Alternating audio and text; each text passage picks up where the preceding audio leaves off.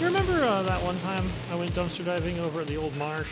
Yeah. And rode my bike home, and I almost died a couple times, but I found one of the big banana crates, and they had like a million frozen pizzas. Do you guys remember that? I brought home an entire banana crate full of frozen pizzas. You didn't tell anybody, so I came home from work and opened the fridge, and the freezer was completely like Tetris full of frozen pizzas. And I was just like, am I allowed to have these, or are we prepping for a show? What the fuck happened? I found them in the trash. I love hearing stories of you and me dumpster diving, because Skipper, you and I did it a lot, because I was like, well, I have the getaway mobile and Skipper Spry. So jump! Yeah.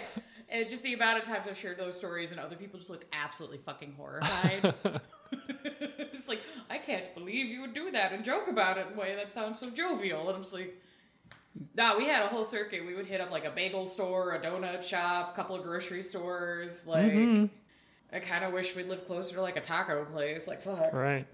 I remember one time I almost got hit by a car because I did the same thing. Found like a milk crate and a fuck ton of, was it like Minute Maid lemonades or some other style drinks? And we were going to be having a big show like within the next few days. So I was like, well, we got drinks. And I filled this crate, and then I was wearing my leather jacket, and I zipped up my leather jacket and shoved a bunch of them in my jacket, like all the way around my torso. Like body armor? Like zipped it up and belted it down, like the biker jacket part. Belted it down. I had probably like 80 pounds worth of fluid just like sloshing around on me. I'm trying to ride my bike down the bike lane down near where Piss House was. Yeah. Trying to ride my bike down the bike lane, and you know how the people fucking there used to drive. So like they could afford the insurance premium? Yeah. So like I'm driving, and this homie like zips past me, like his startled me, so I like kind of whoo. And, you know, when you have 80 pounds of fluid on you, when you shake, it responds violently. Yeah. I fell. Luckily, my torso was armored by lemonade, and I just kind of bounced off the road. But speaking of eating out of dumpsters, this is Gangrel Part 2. Yes! Yeah. Hi, and welcome to Blank Bodies, a Vampire the Masquerade V5 podcast, horror, tabletop, and some other shit, I suppose. I'm your host, Hunter, and as always, I'm joined by... John. Sarah. And the one, the only Lorebot. James. Hey. You looked worried for a second. I was just like, how far is this going to go? You got 2 extra words. I was like, are we going back into the dark times when they're just like... Staring awkwardly? No, just 45 seconds of just titles. I mean, with all this side chatter about the titles, we should have. We should. Yeah, we should have used that with titles. I didn't realize that we had uninstalled the title programming. That's on Hunter, not me. Ah. Now that we're becoming more professional, I guess you guys all need titles. Do I? I don't need a fucking title. You could be like head researcher. Oh, that's just gonna be bad jokes on the internet. Why? Head researcher. Yeah. He's trying to say blowjobs because his brain is disgusting. No, Look. I just know how the internet works. Oh, I was gonna say no. My BJ game's on point, but like none of y'all are gonna find out. Fair enough. So, we are in part 2. So this is Gangrel history deep dive and current events portion. Yeah. Yes. We're going to talk about a lot of dirt. There will be talks of dirt. Just so everybody knows, this is a generally agreed upon timeline. Generally, this is more apt for this clan because, you know, everything's like an oral tradition, so there's like 6 versions of every fucking thing I say. I was about to say, you ever played telephone? Now do it for 1,000 years. Through the dirt. Yeah. Yeah, I was about to say, fuck writing shit down. We just have oral stories. Hell yeah. Well, a lot of cultures have oral traditions, and some of those are really neat and valid, and, you know, I'm going to highly recommend a fucking YouTube, Google that, search that shit for funsies, for fluff for your games, because it's just, you might learn something. It's neat. Expand your horizons on humanity. Right, so, clan founder for Gangrel. It's mostly described as a lady, so we got a girl. We got our first girl boss. Let's guys. get it. Hell yeah. Her name is most commonly referred to as Anoya. Because dang, she'll annoy ya. There is not another way to say this, right? Am I crazy? For Anoia? Yeah. No, I don't believe No, that. that's I Okay, think that's cool. right. Unless it's Actually, Enoa. Enoa. Yeah, Enoa maybe. But again, I think because it's Greek, probably. Actually, it might be Enoa. Go on. Enya? Enya. No. Who could say? Who can say? I am right now. No. Ow. But yeah, fun fact. That was too bad, Hunter. No. No, it was good. I loved Bad it. boy. Grounded. It's distinctly the reason why I'm like, no, I'm saying it now. It's not that one. But yeah, her name in Greek roughly translates to sense, as in like common sense, and can be tied to concepts of the All-Mother. In Gnostic traditions, Anoia represents the female half of God. So She's a big player. yeah, So we're also kind of bumping into the like Hedwig and the Angry Inch kind of territory. Oh, hell where yeah. You are one being, but you split into two kind of thing. Yes. Okay, cool. yeah. The multiform god. Yeah. Multiform God, cosmic balance, male, female, creation, destruction, all that fun stuff. Neat. The clan Gangrel, because of their storytelling traditions, has several origin stories that are canonically written in the canon for World of Darkness, let alone whatever the fuck you make up for your campaign. I am not going to cover all of them. We don't have that kind of time. I picked 3. So, if I don't cover your favorite, you can tweet at us about it angrily because the girl fucked up. Yeah. First one. God created Adam and Lilith. Adam asked God to get rid of Lilith since she would not submit to him. Kind of a dick move. Kind of a dick mood. When Lilith was forced from Eden, she was already pregnant. For Gante. Also, let's remember that's little dick energy. I mean, have you seen the painting, Creation of Adam? Yes. Tiny dick energy. Tiny dick energy. Didn't they have to uniform those dick sizes though back in the day for art? No, actually, the reason why smaller dicks were done in classical art is because ancient Greek and Roman societies believed that having a giant sex organ showed that you were uncivilized Weird. and not smart. Weird. Yeah. Oh, So, because all your blood go to your other brain. Yes. Got it. Yeah. So, yeah, having a big swinging cock was just like, that man is uncultured and probably not going to be able to lead an army. No. I wonder... Never mind. No, it's okay. That's okay. What's that say about the Senate is all I'm saying. Yeah. Is there a process where they're like, we're electing you to a leadership position? Drop trowel. Show us your wiener. Show us. I mean, show us the goods. it's easier when you have a toga. You can lift. Or just move to the side. Do a quick spin. Let it see. Now cough.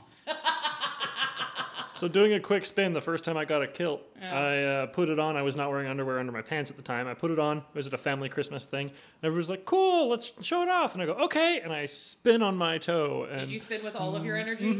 Yep. And my entire family went, whoa, at the exact same time. And they were like, don't need to do that again, buddy. I was like, sorry. Yeah, so if you're a lad and you have a kilt and you're going to spin, don't spin with your whole dick unless you're like really into that idea. Yeah. Or at least put your hand in front of your dick. Or get a sporan? Sporin? Yeah. Sporin. Yeah.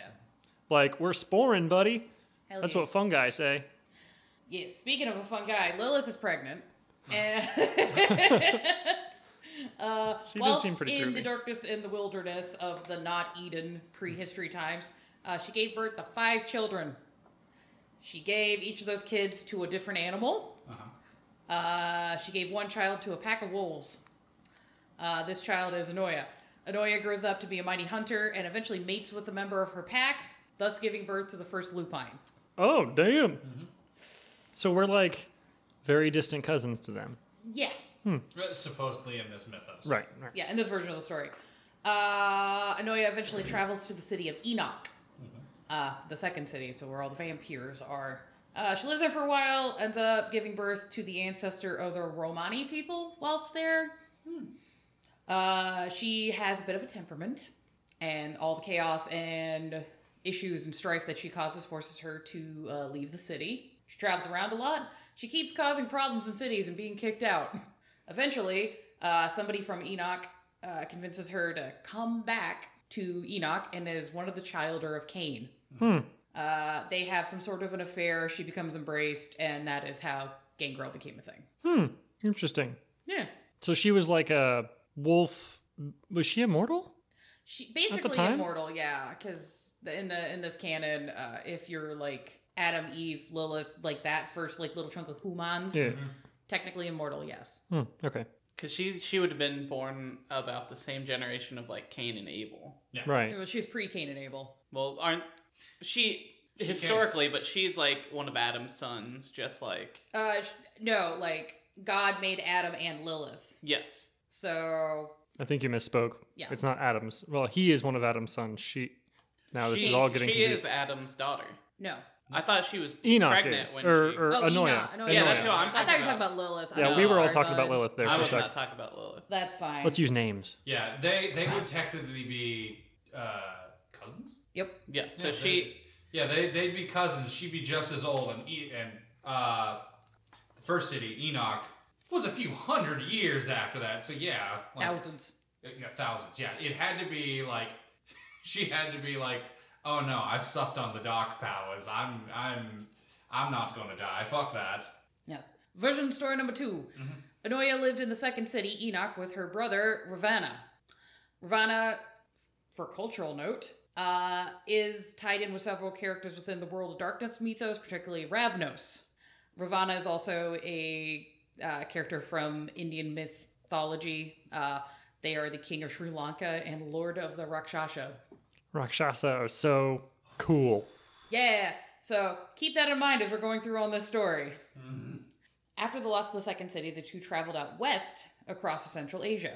Eventually settles in Sumer and is known as the Tiger Queen. Sick. Yes. Ravana lives amongst nomads and travelers in that area and became known as the Spider King. Yeah. Hell yeah. Both of them sired vampires, the Methuselah of Clan Gangrel and Ravnos, respectively. Caused this, we're not sure, but eventually the two of them start to butt heads and fight, and then they start amassing armies of their children to fight each other. I mean, have you ever put a tiger and a very large spider in an enclosure? No. I haven't had a spider. I've never seen a spider big enough for a tiger to probably care. Huntsman spider.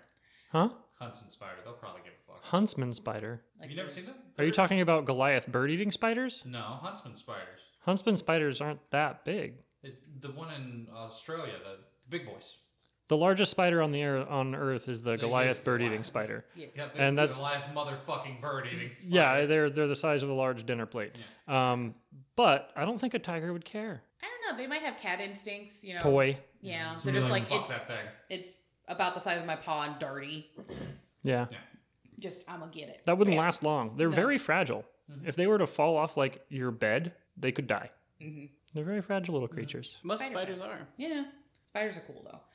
But yes, after many years and centuries of this fighting, they kind of hit a stalemate. Whilst Anoia and her forces are very physically powerful and good at the fighting, Ravana's armies are more cunning and skillful, more tacticians.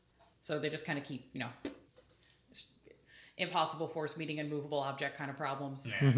Until Ravana decided to pull some sort of great destructive force from the sky and decimate Anoia's forces. Brutal. Oh, Yeah. the irony of what happens later, if that's the true one. I was gonna say that's foreshadowing. Yeah, it's just like, I see you've decided to choose the form of your own destructor. Yes. Well, those Gangrel who remained fled further west to Europe and Africa, and that's kind of how we are with them today. Nice. Story number 3. Anoia is actually a boy, known as Enkidu. The end. Enkidu! That's the only difference. Just slide in, genders, change name, could be any of the stories. Done. Yes. What else where it was? The god Ishtar? Yes. So, yeah, Anoia, actually a boy, has been named Enkidu. The god Ishtar, the Toreador antediluvian, note of this, tried to take the Tablet of Destiny from Enkidu, sire... I misspoke. The god Ishtar, the Toreador antediluvian, tried to take the Tablet of Destiny from Enkidu. I don't remember what the Tablet of Destiny is. I wrote it down. I was half asleep when I did this. I am so sorry, everyone. I don't know if I can get through this story with a name Enkidu. It's too funny. It's ancient Sumerian gods. I mean, that's cool, but Enkidu. Enkidu. It's one of just, those, it's so like, fun. You'd have to have like 5 seconds for everybody to gather their shit and be like, if you start making fun of this character's name, it is still antediluvian. It will And ruin it the might- city. And it might just decide to blow up 5 city blocks because it's annoying. Please don't. Enkidu. Yeah, well, because Ishtar is a tablet-stealing whore, Enkidu's pissed and decides to kick the god's ass. Oh, okay. Yeah, so Enkidu sires Eskrigel. This is the first time I've said this name aloud. I've been reading it for years. I'm so sorry. But yeah, so Enkidu's got his bro. They get a little bro squad together. They're going to go do an attack. The attack goes well. Ishtar is able to flee with the help of their childer/lover, Tammuz. I like the name Tammuz. I think Yeah. that might be one of those Mitsu ones, I think. Yeah. Ishtar tried to seek the aid of the Sumerian king Gilgamesh in their flight to not get murdered by Enkidu. Gilgamesh kind of didn't give a fuck. Aw. Yep. Because, and the reason for this is Gilgamesh was already embraced into Clan Gangrel. Oh my god. I mean, for Gilgamesh's... It makes sense. If you've read the bro-tastic story of Gilgamesh, you're just like, yep, yep. Tracks. That was literally what I was going for. Just like, oh, that makes sense. You're just like, we have trouble being like, oh, I wonder who this historical character would be as a vampire. Some of them you just say it and you're like, no, that tracks. We're not even going to have an argument. Yeah. So Ishtar flees and also releases the Bull of Heaven, and they find safety in the haven of the island of Crete. Enkidu stays in Sumer, establishing Clan Gangrel. Though all of this could just be Toreador slander, who the fuck knows? I mean, they are dirty hippies that live in the woods, and that's kind of gross. Some of us live on. I've been playing a Toreador for too long now. I know, honey. You I know. have. Alright, so after they returned to Enoch, started a battle with Aravnos, and unleashed their bull, they still alive? Is they alive or is they dead? The answer is yes. Probably. Most likely. Again, there's linkages from Old World and New World. I'm going to start with, like, all of the stuff from Old World, and then we'll say how it's linked to current. And again, this is just as the text. You can do whatever you want. There's only one bit of basis for New World that links it to. But Enoi in the Gehenna stuff is one of the few Primogen. Enoi in the Gehenna books is one of the few antediluvians that is still around and is perfectly fine and is trying to hide from Cain is usually what they consider because they assume Cain is going to fuck up everybody. And she has probably one of the most effective ways to hide to Cain, and I think it's going to take him the longest probably to get to her because she has a protean so much that she took Earth Meld and melded with the core of the Earth. She just in there. She just went all She's the just way. a hot nickel ball. Mm-hmm. Isn't there an account where one of the Gangrel uses really high-level aspects and just looks at the ground and is like, uh-oh, mama. Yep. Yeah, we'll get to that. Yeah, we're gonna get to that. We're gonna get to that. You That's- stared a little too deeply into the mud titties, and I mean, I did it, you know. Right? It's tough. It's There's- tough not to. And I'll also bring up the other one because we haven't brought this up, but this is also I will do this for the Gehenna episode and expand on it more of Lilith's acolytes. The other potential Clan Gangrel founder was a male. It might have been. I'll check to see if it's the same name on the Gehenna episode and just be like, they also did that in. yes, Oh, sorry. focus. Where he was so much in the Gangrel sauce that he just stopped talking and being an animal. Like the last time he said a word was when the Camarilla was formed, and he was just like, fools. They didn't talk for 500 years. Just grunted at his followers and stuff. But either way, Yes. the actual linkage to this for how this isn't just all BS that we're making up from Old World is there is a lore sheet called Descendant of Xavier. Almost the whole sheet is about how Xavier protean earth melded and looked real deep into the earth and went, oh no, mommy's down there and she's angry. Oh no. Yeah, I'm covering that later in the script, actually. Yo. So, Oh yeah, sorry about yeah, you're good. All right, so we have covered the antediluvian, so we're going to cover some rough history for Clan Gangrel. Here's the fun thing about that. This is not an organized clan. They don't have a written record, so a lot of this is just kind of accounts secondhand from other clans or stories they've told amongst each other, and a lot of stuff is... There's a lot of really cool stories, but it tends to be more regional, and you need to get into like the nuances of the fluff to really dig this shit out. So having a clan-wide, this is what's happening, is a pain in the ass. So you all should send me money on Patreon for this work. Yeah. Haha. Please. So, prehistory times, all of history, Clan Gangrel tends to avoid civilization.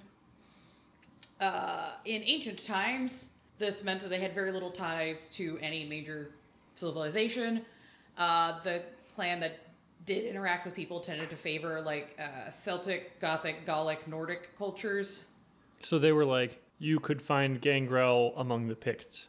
Yes. That'd be fucking cool. Yeah, Or Gangrel actually, Pict? That's terrifying. That's where like all the the Lilianans kind of hung out. Was like them and other like Irish Celtics and that kind of stuff. That's cool. It's pretty dope. But yeah, with the decline of pagan cultures in the Middle Ages, many of the Gangrel remained outside of cities and towns because they were unable to blend in with Christian society because a lot of them had like bat ears and like furry forearms and they looked kind of animal-y and were just kind of, you know, like... It's a monster! Burn it! Yes!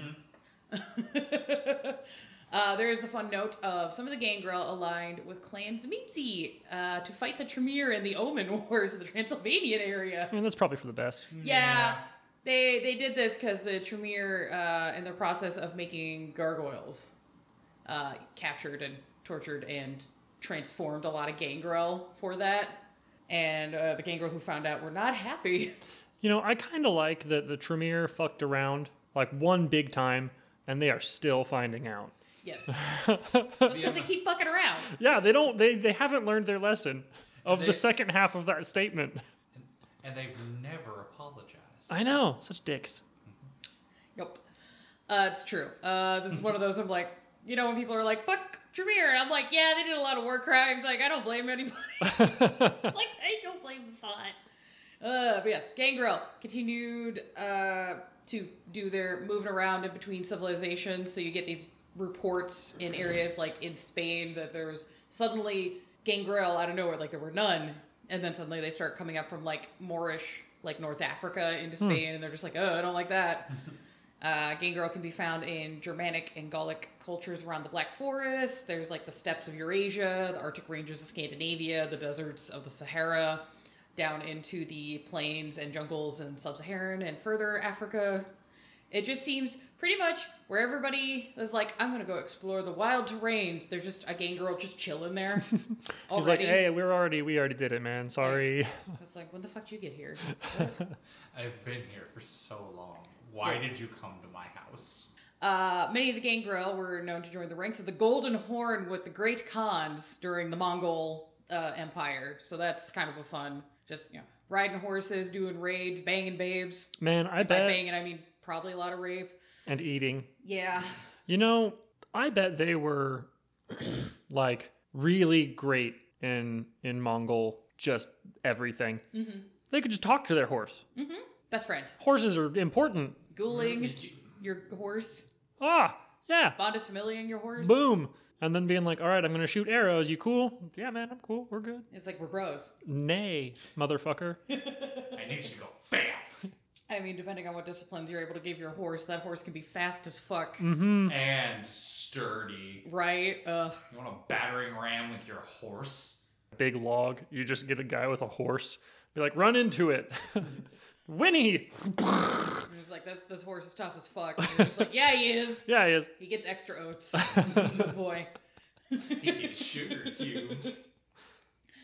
During this time period, we also get the rise of Islam, which was where you get the split between the Washin traveling Gangrel and the Taifa, like warrior scholar Gangrel, and the Middle East and North Africa is when this kind of kicks in.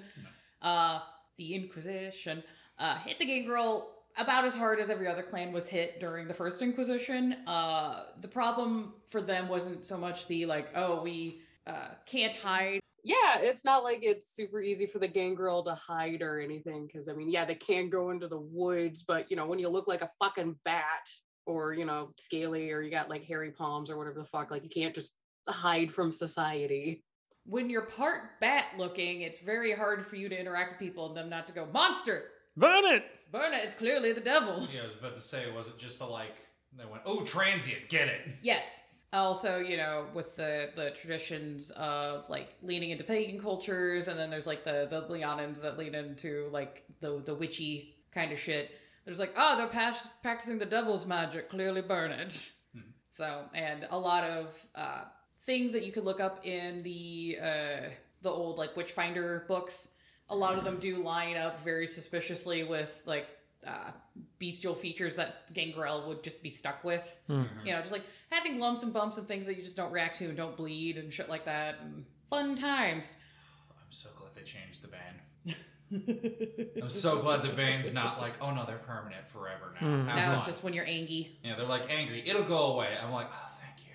If you want to for fluff to be more animal, that's fine. But Convention of Thorns does arise from the First Inquisition, as we all know. Out of the 50 plus vampires that were at the convention, there were only 4 major names that were Gangrel. So, yes. Was it Beckett twice one time? No, Beckett's not in the timeline yet. We got Milov, Petrikov, Tibiru, Torvis, Bloodbeer, and Karsh. That's it. That's the reps. That's who they had. Get it, guys. I love it how it sounds like just warrior, and Carl. Karsh is a badass warrior. I dare you. I'm not saying he's not. It's just one of those, just like, you have that lineup where it's just like... It's like Enkidu. Yeah, How are you supposed to take that person seriously until they're shoving something down your throat, like a knife? You're like, shit, Enkidu can kill me. Well, he's definitely the scary, because it's just like, oh, there's Grommash the Terrible, Tim the Destroyer, and Kevin. Look, no titles, just Kevin. It might follow in the logic of like a boy named Sue, where it's like they have a silly name, so they have to be like extra fuck you. Yeah. But yeah, so within the Convention of Thorns, many of the Gangrel found themselves on either side of the conflict within the War Princes, where some were like, I have land and titles, because that does happen sometimes with the clan, and other times they're just like, well, I'm on the outside, fuck this, anarchy. So that's kind of what ended up also happening during the convention. The clan ended up favoring the Camarilla basically as a like path of least resistance. The older Gangrel found Diablerie to be a very inherent sin and not a good thing to be doing. I wonder why. And then the younger Gangrel were just like, this is neat. I wonder why. And that tended to be what the division on that split was. So the Gangrel that decided, fuck you dad, I'm going skateboarding, ye olde skateboarding, went really hard into the paint on the Sabbat, but because of their already inherently bestial nature, a lot of those Gangrel just became a white very quickly. Oh yeah, they're already kind of pushing it. Yeah. So not a lot of those guys are around. And if they are, get the fuck out of town, man. Yeah, it's a bad time. Get the fuck out of the state. Well, they'd also be old enough now to where if they torpor, it would be like, could be a century long. So Yeah, which that's the problem. Dig it up and it's just like, oh, what's this? Why is it moving? Oh no. Drink the coffin juice.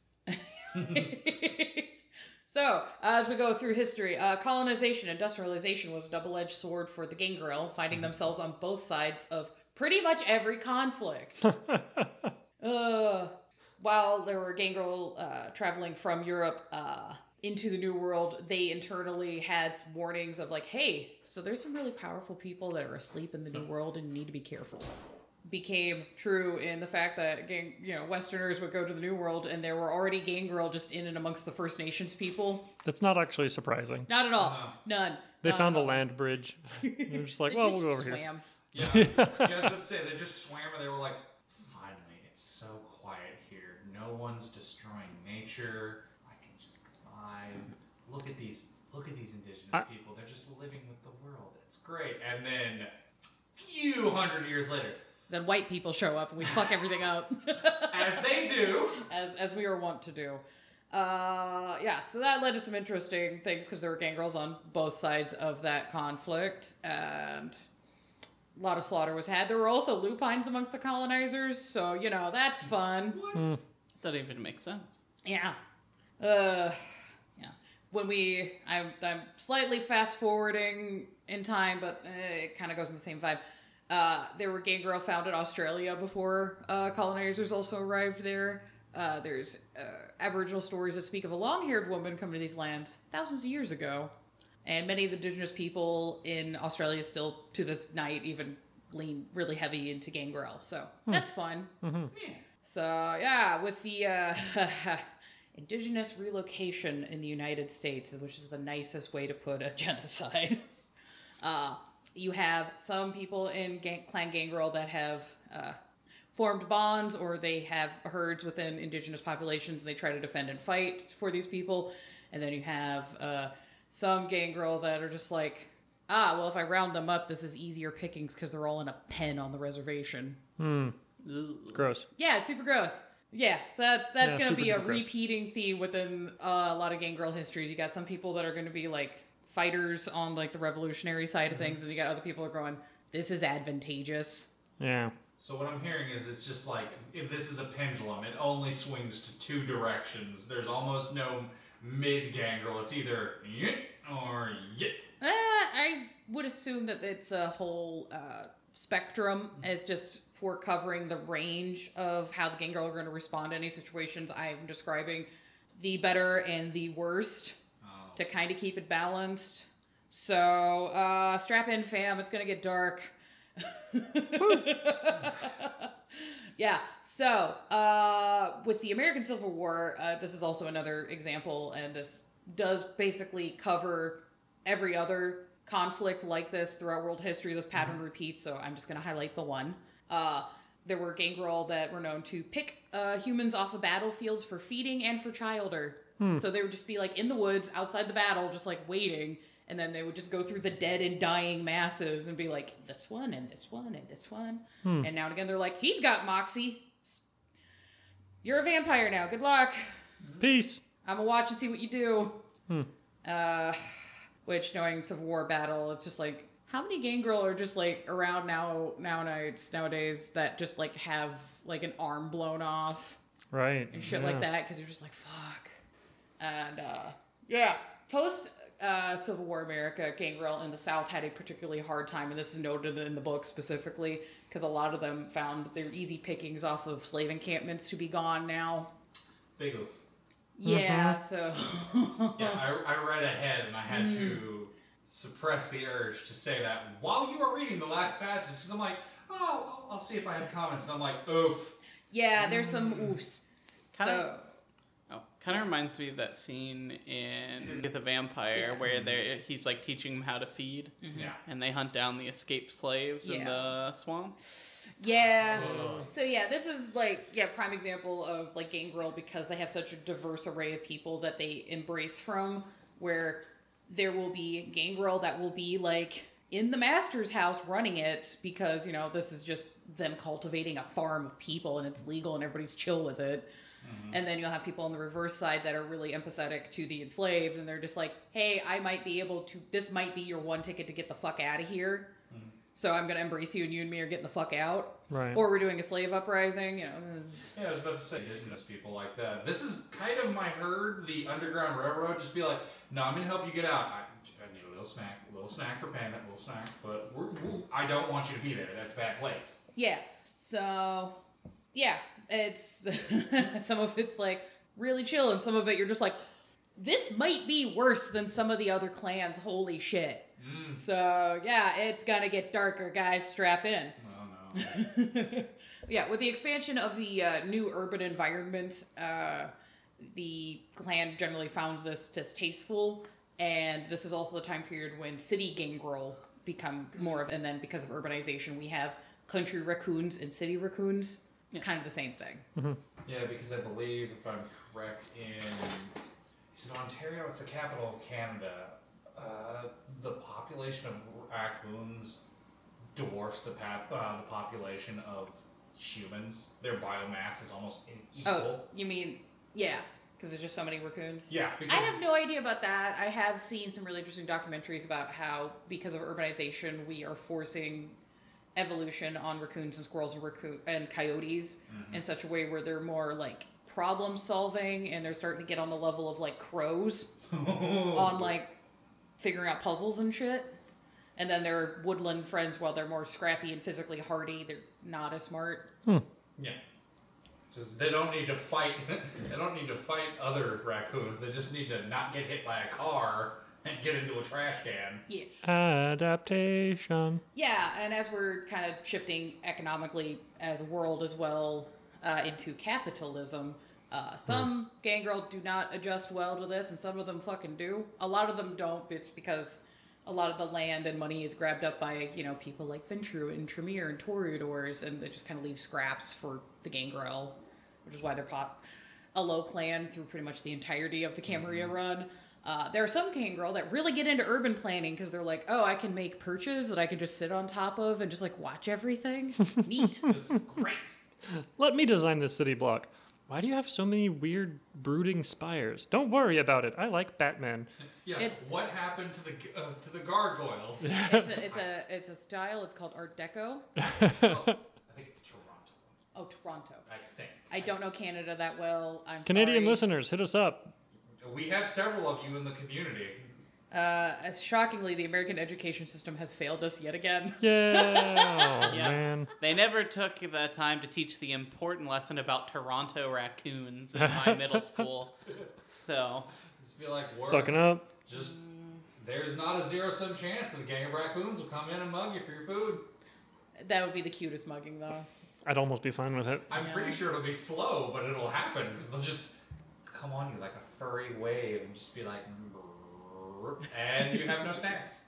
Yeah, so as we get into the 20th century, I'm going to give a very severe trigger warning right now, everybody. I am sorry. We're going to be talking about race relations and eugenics for a second.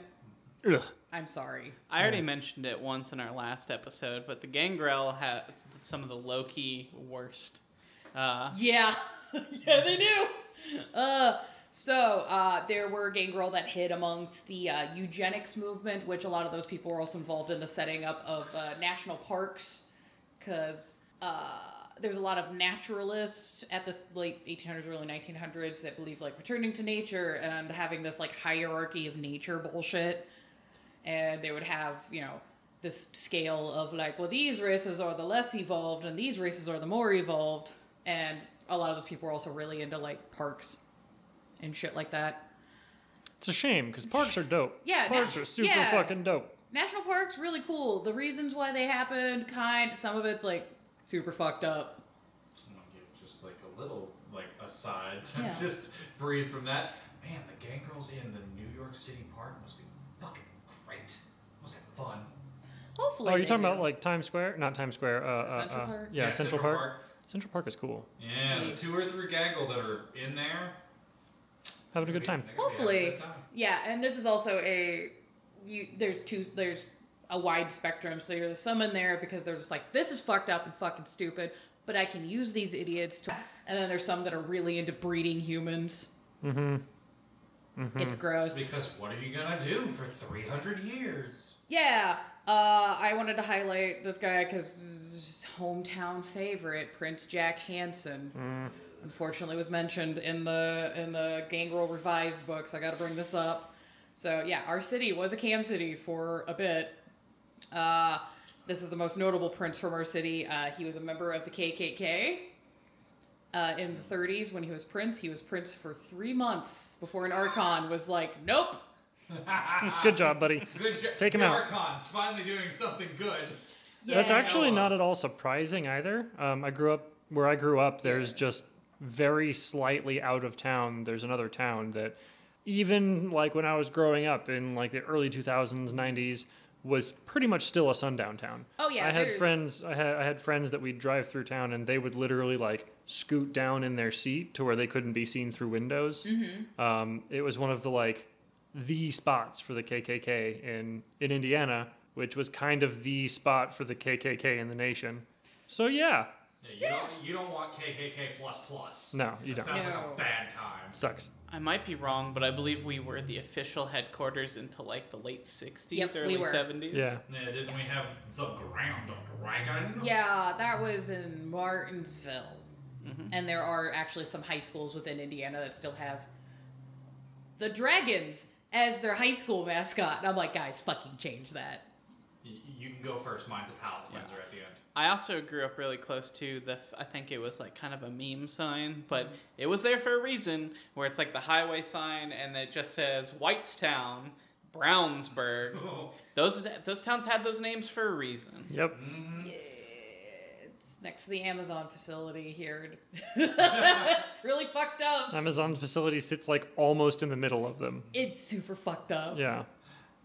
Also, a little palate cleanser I love in the latest, actually it's 5 or 10 years old, Call of Cthulhu game. You can encounter the clan in there for one mission, and Sinking City. Oh, okay. You encounter the clan, and the greatest thing is, since it's a dialogue tree, you can antagonize the clan, and it's an achievement for at the end being like, I am the Grand Wizard, do a magic trick. And then they're just like, we're gonna shoot you. I'm like, I wanted to shoot you this whole time, but I wanted to make fun of you first. As you should, because they're fucking morons. Exactly. Yeah. I do want to give the warning, if you're reading the Gangrel Revised and you get to this section of the book, they do, in contrast to this, describe a Gangrel who embraced a black gentleman who got into a very Candyman Emmett Till situation. And it does use the N-word with the hard ER in the text. So if you get to that section of the book and you're not feeling it, just skip it. Yeah. Turn the page. Well, it's thankfully the history sections are written in blocks with little titles, so once you get to that, if you're not in the mood for it, you can just skip it. Yeah.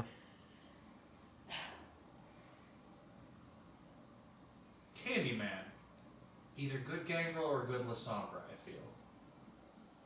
Well, Living Hyde. I kind of want to give him a good Gangrel. Yeah, like, I feel like Lasombra would work. Gangrel would probably be the better one, because you're right, Living Hive, he just had to dip into Obfuscate and just be like, the bees are in me. Yeah, but, also just like, oh yeah, he's traveling to the Shadow Realm. Like, nah, bitch, he just earth melding. Yeah. Yep. Just whoop. He knows what happens at Cabrini Green.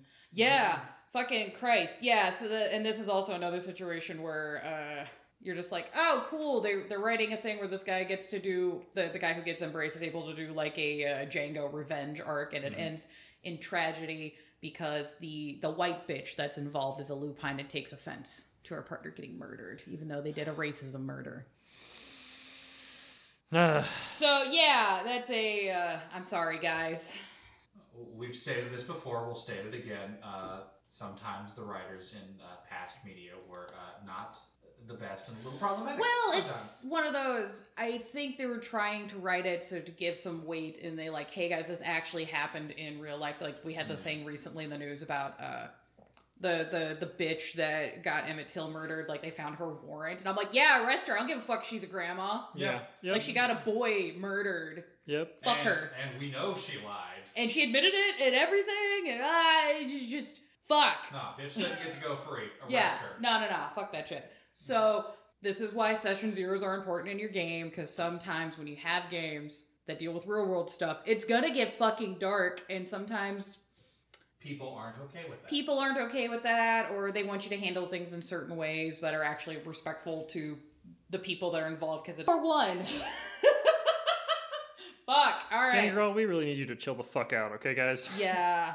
The angry war boys. I So- know. And girls. Much like every other battle and conflict, Gangrel would feed and also embrace from around battlefields. There were several Gangrel who were found to be great messengers and scouts traveling through the trenches in no man's land. I wonder why. The Zerg did really well on the war effort. So, I wonder why. yeah, and there were Gangrel, like, warrior battle tacticians that used certain battle maneuvers within World War I to cover up Sabbat and Camarilla sect violence. Cool. So there's some really cool stories if you're into the war history stuff, but I'm not getting into that because holy shit, there's so much. That could be a whole episode. That's a whole I was fucking about to episode. say, I can just understand the joy of like a Gangrel in the trenches with a shotgun. I'm in the mud! Just like they walk up, the German soldier gets there, they're just like,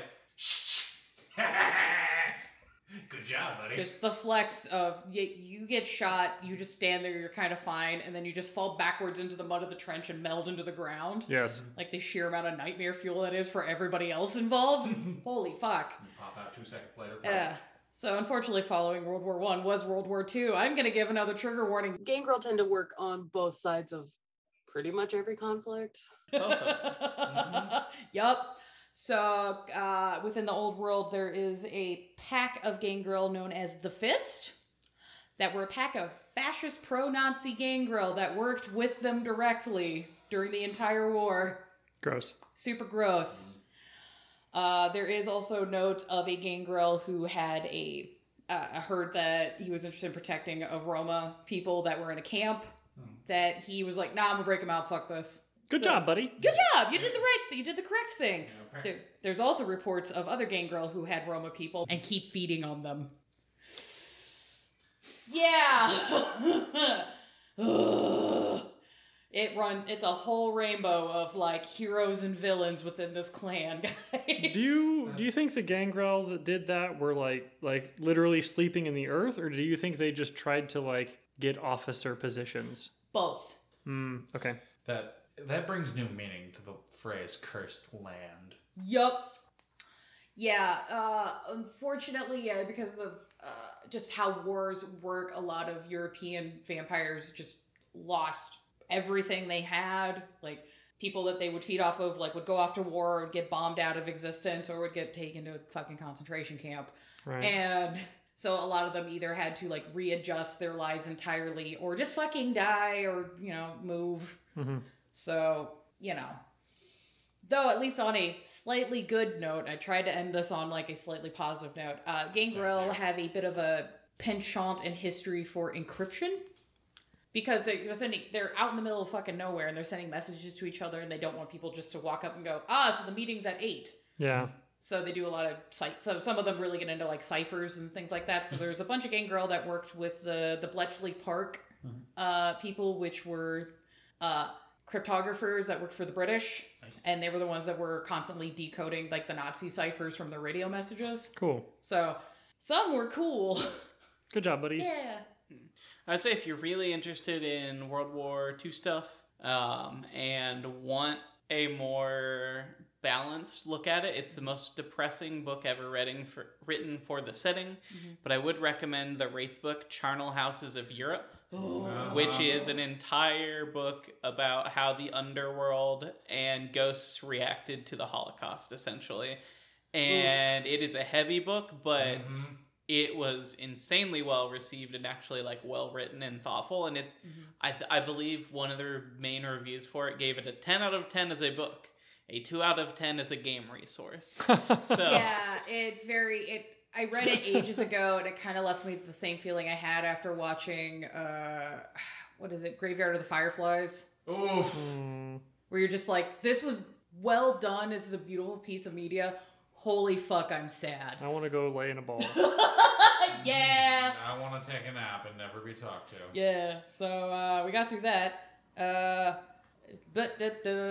Post-war suburbia was really good for gangrels.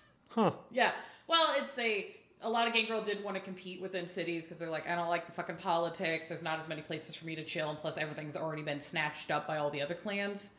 The move and white flight of people into suburbia after World War II gave gangrel a really good middle ground, because they're like, well, I'm not in the woods, so I'm not pissing off the lupine, and I'm not in the city, so I'm not pissing off like the primogen and all the dickweeds there. Yeah. So they just kind of like melded in to just like suburban neighborhoods, some of them. They became the Atomic Family. Yeah. There's like some really funny notes in the book of like gangrel that would just be like, oh yeah, I work a night job, but they would go full like 50s, 60s dad aesthetic and like mow the lawn and all sorts of shit like that. Nice. I want to see a gangrel in a turtleneck sweater and a fucking grill. Yeah, would just be grilling.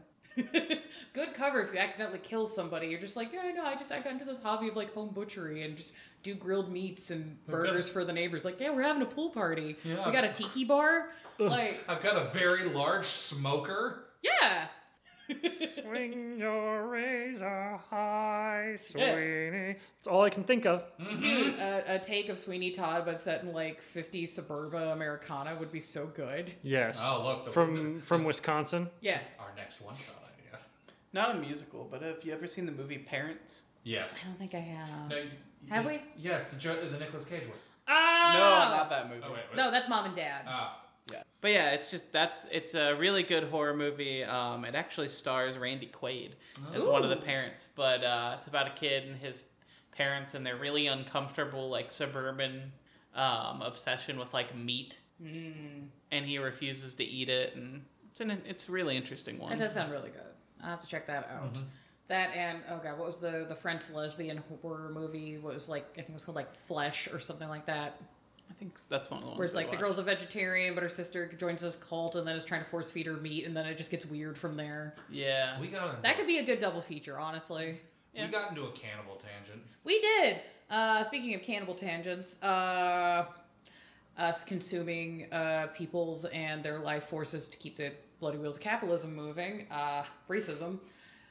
Because a lot of Gangrel do tend to be outsiders and not live in more affluent areas, and because of the way we set up society, a lot of Gangrel embrace from minority communities, so it would be black, brown communities, religious minorities, the queer community, all that kind of stuff. So because of that, many Gangrel get involved in civil rights movements.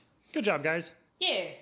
So during all of the 60s, 70s, into the 80s, if there's a minority group having a helping and not taking advantage of the situation. Could be taking advantage of the situation. Yeah.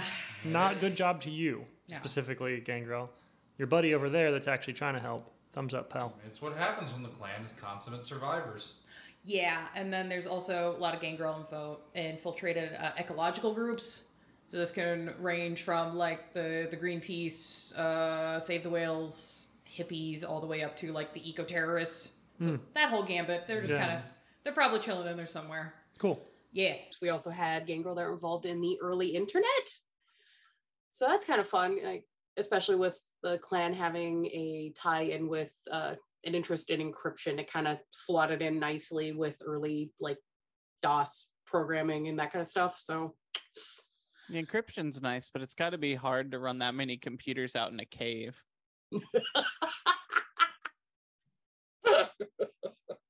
I mean, look, if you just put it on the back of a Jeep and get like battery packs, like it's fine. It's one of those old like satellite where they called everything satellite and phone and like a satellite computer. You just have one of those clunky like satellite phones, and then you can power it with a generator by getting like a Bondus Familiar that's like some sort of dog breed that just loves fucking running, and just have them on like a little treadmill. See, I was thinking a lot of hamsters, but that'd work too. Perfect. I was also semi-picturing Yogi Bear this whole time. Yeah, just a little tie on there. I'm just imagining the cast from Twister, but instead of hunting down tornadoes, they're just a bunch of academics that had hope in something that ended up turning into a fucking nightmare. Yeah, that movie was actually filmed like 5 miles away from my like family's farm out in Iowa. What? Which is like cool, but it's also like literally the worst like film set you could live next to. It's like, oh, you want to go see the road with the trees from Twister? we have all 5 of them. Bruh. I grew up in Bloomington, so there was that bicycle movie they shot at IU, and they're just like, do you guys want to go swimming in the abandoned limestone place where they had the kid pretend to drown in the fridge from the bicycle movie? Like, it's such an oddly specific thing. Sounds And I was like, no, I don't care, because people actually do drown in these things, and fuck off. Yeah, like the early hopes of the internet were like, wow, this will be a great bastion of knowledge for human society.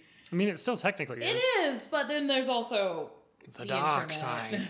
The internet is for porn. I wish it was more for porn. Yeah.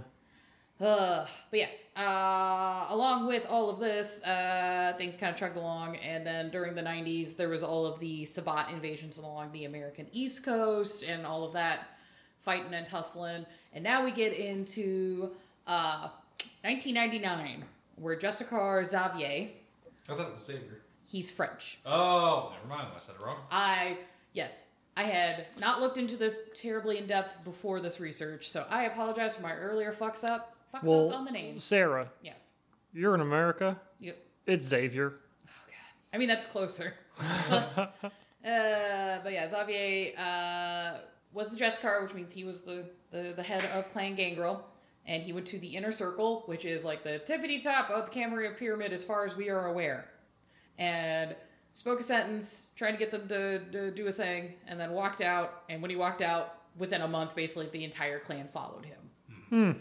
So even before V5, a clan was just like, I'm out, I'm done, peace. We don't like it. We don't like it. But yeah, the note on this is that up until basically this point in the timeline, the Camarilla refused to acknowledge the existence of antediluvians. They're just like, that's not a thing, you're crazy. That's something the Sabbat says to try and recruit people into their dumb bullshit. Yeah. He's like, I saw her. Yeah. So Xavier had led a war party to fight a strange creature that was attacking and deforming kindred. Xavier believed this to be some sort of antediluvian. When he brought this up to the Inner Council, they did not heed the warning. As you do.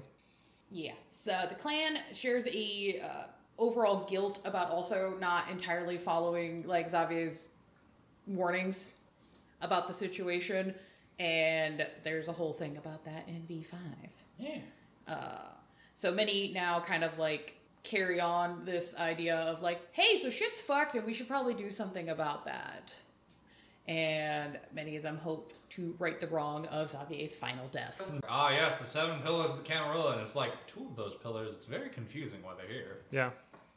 Yeah, I'd say if their best friends are the Bruja, then their biggest rival are the Ravnos. Yeah. So, I could guess that, yeah. I mean, just reading the book, it's constantly been like, fuck those guys. No, Right. we're the true Romani. Well- Fuck those guys. That also may be the innate psychological principle of thought processes, and it can be described in science easily enough with primates.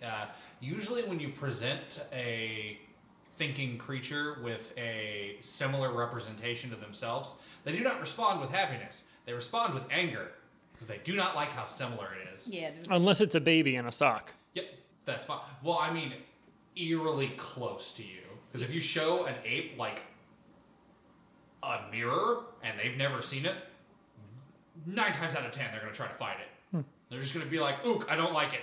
Uncanny Valley. Yeah, it Nago did that a while ago. Aw. I don't think he'd ever seen a mirror, and I had one leaning against my kitchen wall with some stuff in front of it. I didn't ever think about it, but apparently there was an opening that was just the right height for him to see himself. And one day he was walking, just happy-go-lucky like he always does, and then out of nowhere he just stopped. And he turned his head like violently and just kind of went.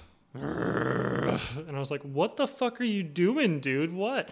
And he just did this for like a minute or two before I realized, oh, he's looking at a mirror. So then I got the mirror out so he could do it properly, and he didn't know what to do. It took him like a week of me leaving the mirror out where he had to walk past it and look at himself before he's finally like, oh, wait, that's me. No.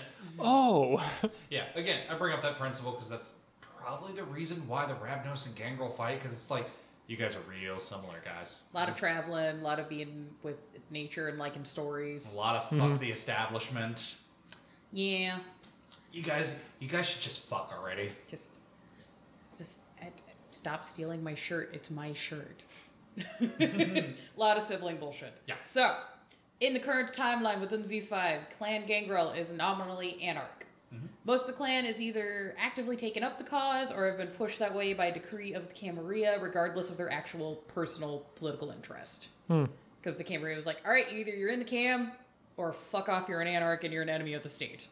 And most of the Gangrel had already fucked off. So even the ones that are just like apolitical, and they're like, look, I just like chill here, bruh. Like, I don't care. The Camarilla's like, well, you're an anarch, so, and then, you know.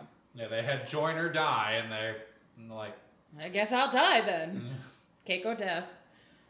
there's no more cake. I'll have the chicken then. Anywho, so with the Gangrel that do remain in the Camarilla, they're very, very rare, and they have some sort of personal reason outside of actually working with the Camarilla usually. Like the Gangrel Primogen in the Chicago by Night book, like she stays with the Cam because her big thing is hunting werewolves. So she's like, politics, they give me money to fight lupines. Let's so go. fuck it. Yeah, I have one goal. It is throw hands with the fucking werewolves. I don't care about politics. Yeah. Somebody gonna catch these moon hands. I'm gonna catch these moon hands. I hate that you said that because my brain immediately just imagined like a lady duct taping like a fucking menstrual cup to her fist to go fight God. And I hate that. I thought it was gonna go Khonshu. I wish, but no, that's not where my brain went. So, important characters within Clan Gangrel that are NPCs you should probably be aware of. Justicar, none. But yeah, it's time to talk about Xavier de Callier. He was embraced in France during the 100 War, about 1356 CE, and he became a fierce lupine hunter. And this was before the Camarilla was official, but he was out hunting lupine in the Black Forest. Everybody's just like, good Get job, it, buddy. Javier, get it. And also, I know the lore of the Black Forest. He went to he went to the area in the server that has skulls for levels. They're just like, is it gonna be a bad time? It's like, yeah, I'm gonna fuck them up. Yeah, just there are parts of French culture I really appreciate, and this is one of them where there's like, no, I'm doing this. Yeah. I don't care what you say. I'm doing it. God can't stop me. You know, that attitude. I'm like, God okay. is dead. You know, the kind of energy where a fireman is like fighting the cops in the streets, like that. And I'm just like, okay, I respect that. That's cool. Yes. So Xavier traveled south, staying in the Middle East and North Africa until about 1700s, when he destroyed the Gangrel Justicar for having been a white. Well, you know, got to do what you got to do. And just like, this very powerful guy has become an unthinking beast man who's going to keep eating and destroying everything. We need to put this down. We should do an episode on whites. We should. I am down to do that. Yeah, at some on point. what happens when things go tits up? When you lose yourself to the beast entirely, the beast. Yeah, I was about to say, I like the bleast It's better. the bleast of us. It's the worst of times. It was the bleast of times. Yeah. All right, so Xavier immediately became an Archon and then was soon after upgraded to Justicar in the early 1700s. His main base of operations was in New Orleans. So yeah, kicked All right. ass, then was like, I am moving. Goodbye. It's time to retire, kids. Yeah. Spoilers for the Clan Gangrel novel saga. Sorry, guys. That you've had at least 15 years to read them. Yeah, they're all of the clans for this. Sorry, guys. So around 1998, 1999, Xavier began a fated investigation. The one I had mentioned earlier about the thing that was killing and deforming kindred. And he's just like, that's fucked up. That's not good. Yeah. After his announcement to the Inner Circle, he continued his work. So he grabbed his clan and was just like, we're leaving. I'm going to keep working, though, because this is fucked. He amassed a large database of supernatural activities without a computer. He's so old. He's like, I'm not going to bother the computer. So he just kept it all in his brain. I don't know how the fuck. Damn. Oh, I was thinking you were going to tell me he had a Charlie Day board. Pepe Silvia. Probably, but it's also a mental Pepe Silvia board. Just a big Rolodex. Yeah. No. And he also built up a mobile Gangrel recon scout pack and packs, several of them, to be like, all right, you guys go do this mission, you guys go do this mission, da-da-da. So, you know, gatekeep girl boss. Get it, buddy. Yeah. Xavier ended up backing Theobel during Theobel's investigation into a vampire slave trade. Oh. I feel terrible. I went to read that ahead, and my brain immediately corrected Theo Bell into Taco Bell. Oh, don't do that to him. Right, and for those of you who don't remember or didn't pay attention to our Ventrue episode, Theobel was the Bruja Archon who had the shotgun that blew off the head of Hardstadt, or Hatman, as we lovingly call him on the pod. Listen, the hat makes the man, quite literally in this case. Quite literally, he stole his dad's hat, and then, you know, I'm dad now. So, yeah, Theo is the guy that just was like, what if I just embodied every film movie line from Sam Jackson and just took this motherfucker's head right now? And he did. So, you know, we stand a king. I like to think that the hat, there's like a cartoon section where he shoots the face disappears, the hat hovers there for a second, and then bloop, bloop, bloop, down to the floor. I'm glad we're on the same wavelength there. Just like... I wonder if Theobel has Hardstadt's hat now. I can only hope. I would Every hope. once in a while he puts it on and he's like, I'm Hardstadt the Third. I love that, but I also thoroughly, as somebody who plays Bruja a lot, thoroughly believe that No, it is in canon that he shot his head off, the hat fell, he left. 2 weeks later, he's like, "Ah, fuck, I could have taken that hat." Like, Should have taken that. full God. ADHD moment, and he was like, "Fuck." All right, well, back to Xavier and Theobald's investigation. The investigation ended up with a army of Gangrel and the lads. So you got the squad and then their homies taking down a compound where this was centralized in the slave trade bad no time. Inside the compound, an ancient true Bruja infernalist ripped out Xavier's heart and ate it. Brutal. That was a lot of words right there for people who aren't super, super deep into the lore. Yeah. True Bruja thing we'll talk about maybe someday. And Infernalists are basically like demon worshippers. There's a bloodline and a clan of vampires who did devil magic, like literally demon magic, the most metal thing. Which, it's actually funny because they come from two sets of books that people were like, why did you let out this overpowered fucking bullshit? They were like, oh yeah, the Belial and the True Bruja. It's like, I think at least True Bruja were in a book where it says that they were never meant for players, though. no. Both of them are technically like, you have to ask your ST. They're both ST specific books. And we'll cover the story on like how True Bruja happened because it's fucking wild. It's bullshit. I will look for my sources because if that story is true, ooh, the tea will be piping hot. Yes. Right, so next NPC, because Xavier is dead, rest in peace, homie. We have Rudy, who is a new major player on the Vampire board. He lives and works out of Copenhagen, Denmark. Rudy is an Arab queer gentleman who stands up and pushes for revolutionary ideas from the progressive and left spectrum. Nice. Yeah, so, a homie. He pushes for these ideals not only amongst vampires, but also amongst mortals. If you want to read his actual thoughts in the Anarch book, Roll Call for the Revolution and Rudy's Army are good sections, but characters, so that's kind of fun. Yeah. So, yes. Good representation, doing a good thing, hurrah. Mark Decker, he is the Prince of Milwaukee. He's been the Prince of Milwaukee for a hot minute. Interesting NPC. I like a lot of his story. I'm not going to get into it. The whole Let Streets Run Red has a story arc with him. So, if that's going to be part of your game, there's a lot of info there. Do you think he's really polite? No. He's from Milwaukee, so I figured. Midwest polite. Okay. So like, hey, yeah, come on in. I'll give you a beer. And then you leave and he's like, God, I fucking hate that dude. Yes, the whole time. It's like, okay, nice seeing you. Goodbye. And the second the door goes, Jesus Christ. That guy was a nightmare. I thought he'd never leave. I hate that I'm good at that accent. I'm not going to make the joke.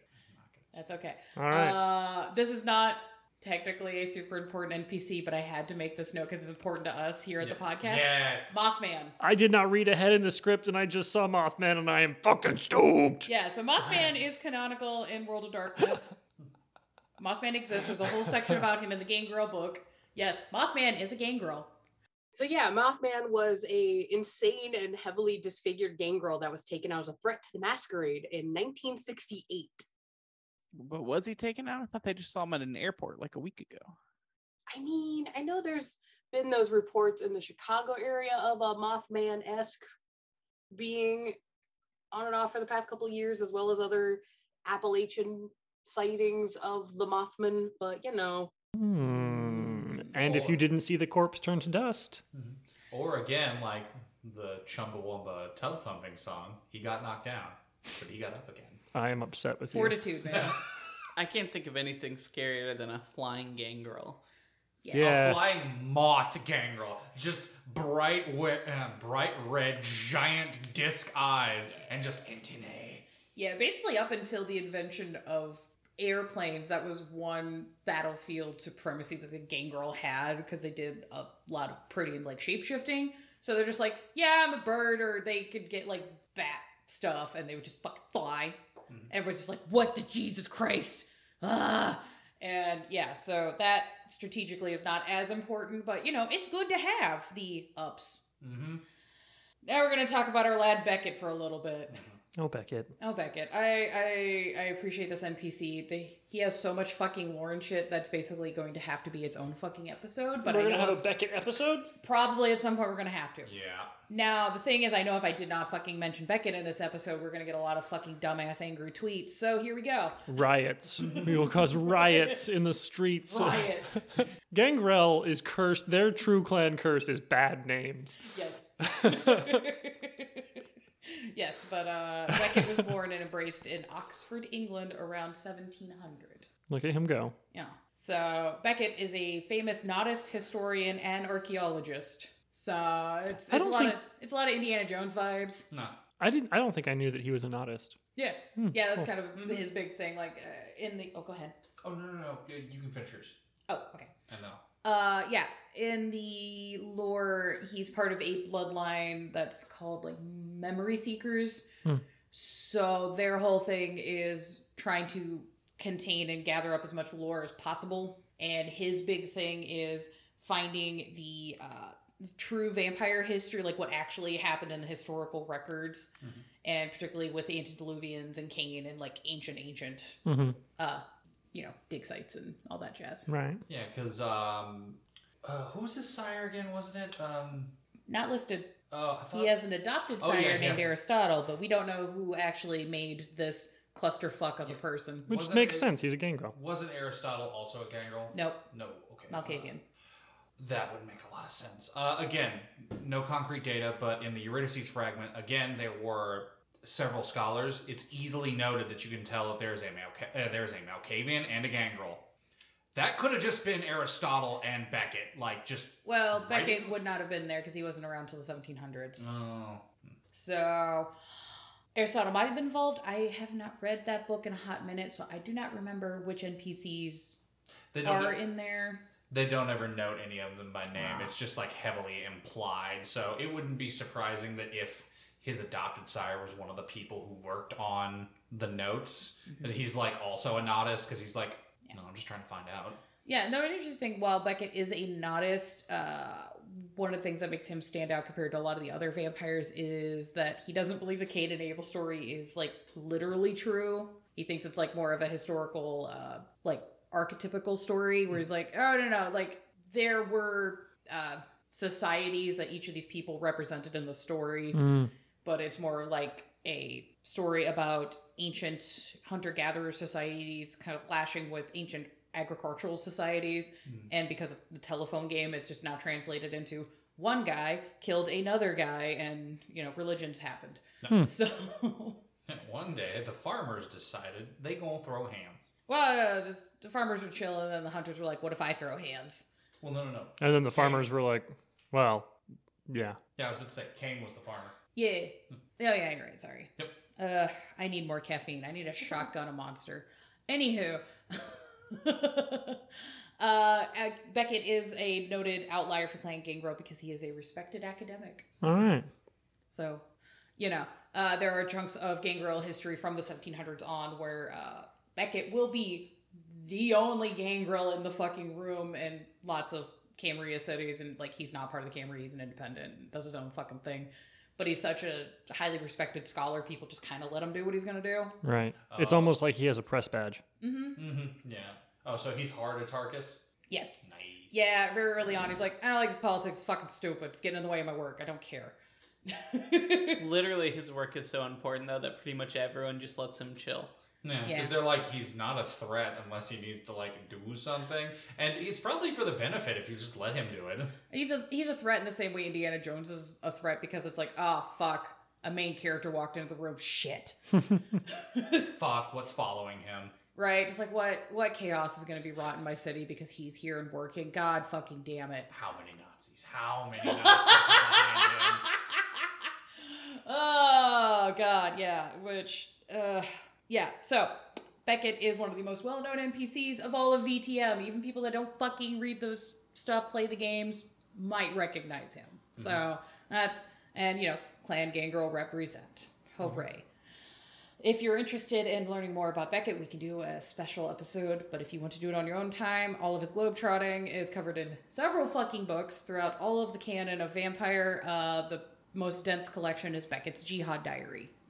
So That's like 1,000 pages, isn't it? yeah, It's thick as about fuck. half of it though is like game notes and stuff for STs because there'll be a chapter of lore, and then the back of the chapter is like stat blocks, lore notes for the city and location he's in. So about half of the book is just like a roleplay book, and then half of it's like actually a novel. Oh, that's kind of cool. That's insane. I thought the whole thing was just a novel. I didn't No. realize there was actual like rules and stuff in there. Yeah, that's why my copy of Beckett is tabbed all to fuck, because there's like notes. There's notes for me from like the novel, and then the way the novel is written, there's notes from other NPCs commenting on what Beckett's writing. So then there's like 3 other characters commenting on shit, as well as what Beckett's saying. And then there's the ST notes in between each of the chapters as well. I thought you just tabbed that to shit because you like to tab things. I do. I know. I need the reminders because I have very bad undiagnosed ADHD. Yeah. So to wrap up, lore sheets. There's only 2 clan-specific things for Gangrel. Sorry, guys. You have Descendant of Xavier. It exists in the core book on page 406, and the Anarch book, page 194. Is it the exact same table? Yep. Okay. Yeah. There also is a lore sheet for Rudy. It is not clan-specific, so I didn't technically list it, but there is another Gangrel lore sheet. Yeah, because if we were going to those semantics, then you'd have to include low clans. Yeah, there's a lot of lore sheets that work really well for a Gangrel character, and because the clan is very flexible in what they're able to do, you can kind of buffet style do what you want. I did want to make a note about the Coterie clan merit for Gangrel called Pack Tactics. It is in the free V5 companion. My brain deleted what the fuck is. Yeah, basically it lets you get some buffs for brawls if you have a friend with you. Hurrah! So we did it. We got through Gangrel. Woo! Oh my god! I don't even have that much dirt on me. That's pretty neat. Okay, I'm fine. I thought we'd have to sweep up after this. Well, mud's adhesive. One I want to point out too, I think I mentioned it last episode, but Yes. another really good lore sheet that is directly Gangrel related Yes. is the Wolfpack in the Chicago books. Yes. They are a group of Gangrel Archons who specifically hunt werewolves. Yeah. So if you want a more Gangrel themed thing, yeah. And there's tons of really cool Gangrel like NPCs and things that you can be tied into. There's just not a lot of shit that's like Gangrel only, fuck you. Yeah. So we did it. Oh my god. I loved doing the research for the history on this because there's so many good little fucking side stories. Like the fucking insectoid gangrels that were like wreaking havoc during the construction of the Panama Canal. Like, there's the fucking Viking version of the origins of the clan that's like ties into like Odin lore. Like there's tons of really cool shit. But like, dear God, that would have to be, if I were to list everything, we would be here for so many hours. Holy shit. Yeah, again, we plan on doing this podcast episodes. If you want to, you gotta let us know. Gangrel Story Hour. Oh. I say the Gangrel also come up a lot. I was working on that episode of Other Supernaturals in the World of Darkness. They tend to be the ones who are hanging out with the others supernaturals the most. They, werewolves and changelings especially, but we'll talk about that more. But like they're kind of the movers and the shakers low key in the vampire community just because they're like, we can vibe with these guys. Yeah, I was about to say, they're like some of the most neutral vampires like others. They have the ability to just be the ones where Steve's just in the corner. We understand that Steve is part of the enemy, but Steve's cool.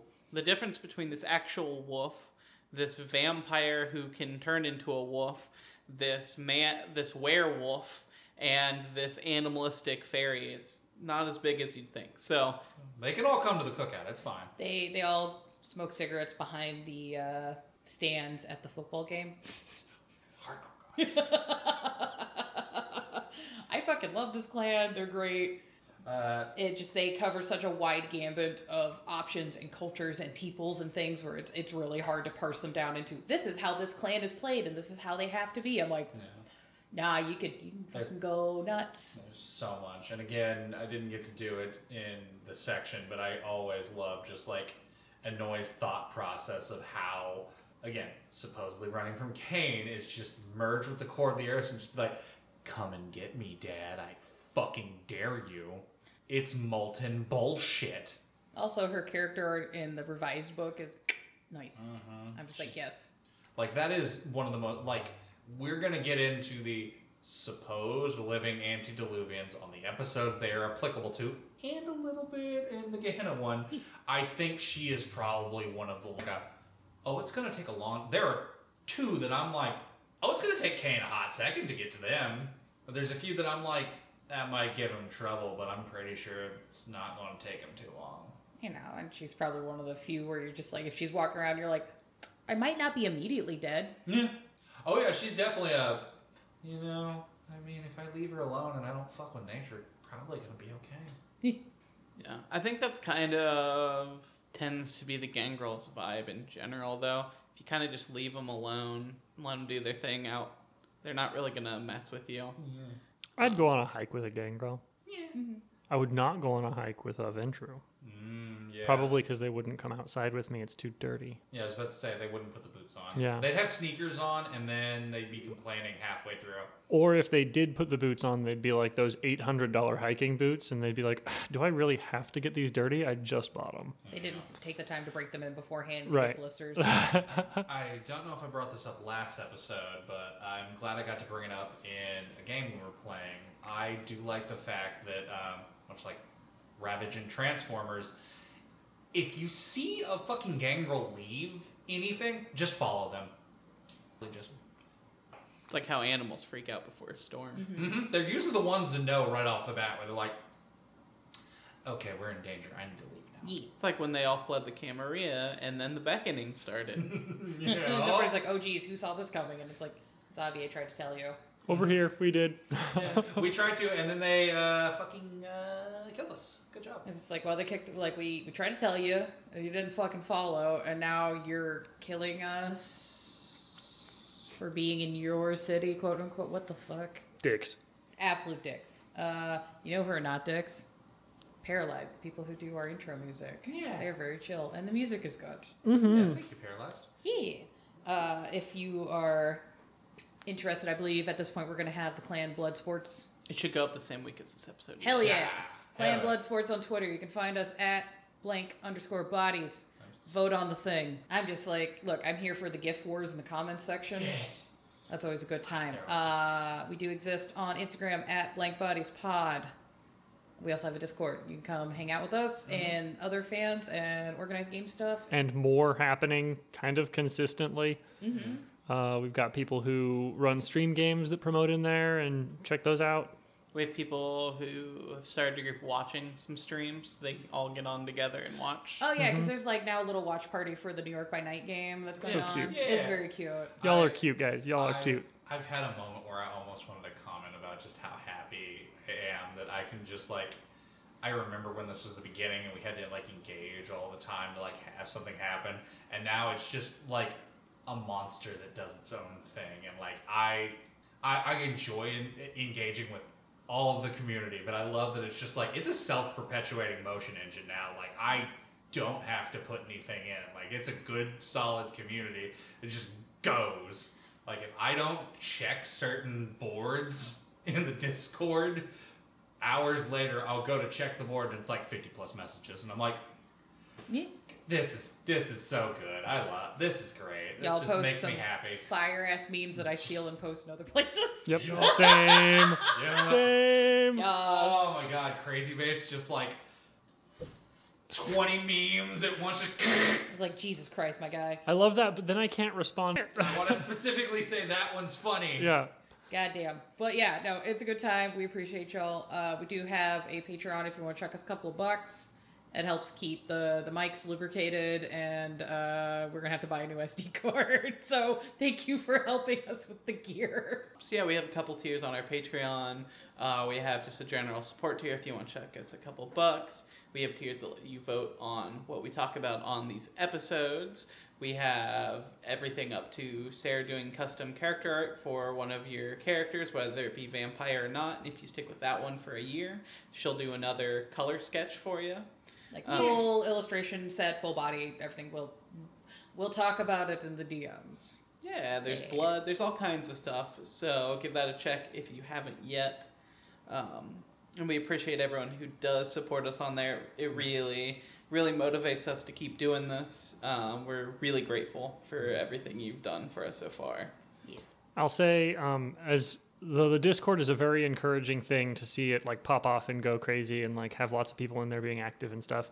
But it's kind of cool to be able to see an actual number. Like when our Patreon people, I mean, Hunter, you post in our in the Blank Bodies for us Discord every time. Like we got a new patron, And it's always a good prep thing where it's just like, yay! yeah, it's definitely like it's an almost more concrete version of like, no, people care, people like what you're doing, keep it up. Makes me feel like I'm not wasting my time trying to finish my fucking degree Yeah. in college because, oh my god, uni's been a struggle. The New World Order just keeps renewing my OS, which is really nice. Yeah. Again, it's just... For $5 a month, we can keep the lower bots fans clean with air duster. It's on. You have yet to, again, you've put things in places where they're not supposed to be. It just gets so dusty. Sorry, I keep getting into the duster. There was an instruction manual that you could have read.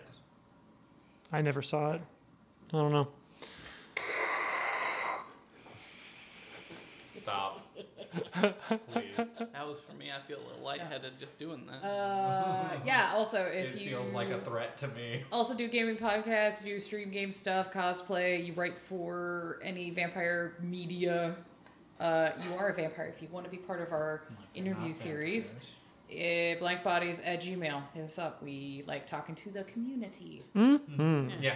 And you don't have to be even a vampire creator. We've had people who make OSR stuff on, people who make their own original games. Like, if you do gaming stuff or horror-related stuff and just want to chat, I would love to have you on. Hell yeah. You got ooky spooky punk rock bullshit. Let's go. Bring it on. Let's do it. Let's Yeah. go. Come on, Danzig. Come No. talk to me. I'll talk to Danzig. Oh, Danzig. My brain, you said Danzig. My brain went Danzig, Misfits, Michael Graves. And I was like, no. I would still talk to Michael Graves. I just tell him he's a fuck the whole time. No, that's fair. Yeah, I was about to say. my Michael brain Graves, had- did you know you're an asshole? I was about to say, my brain had an error and went Robert Zadar. No. Okay, we gotta go. We gotta go. We have to end this now. Goodbye, my friends. Woo. Bye. It's Game World. Werewolves. Oh, Werewolves London. yeah, the woo. Yeah. That's what I thought when I heard a woo. Yes. Goodbye. Bye-bye. Bye. Goodbye. See you. Bye. That was wet. Well.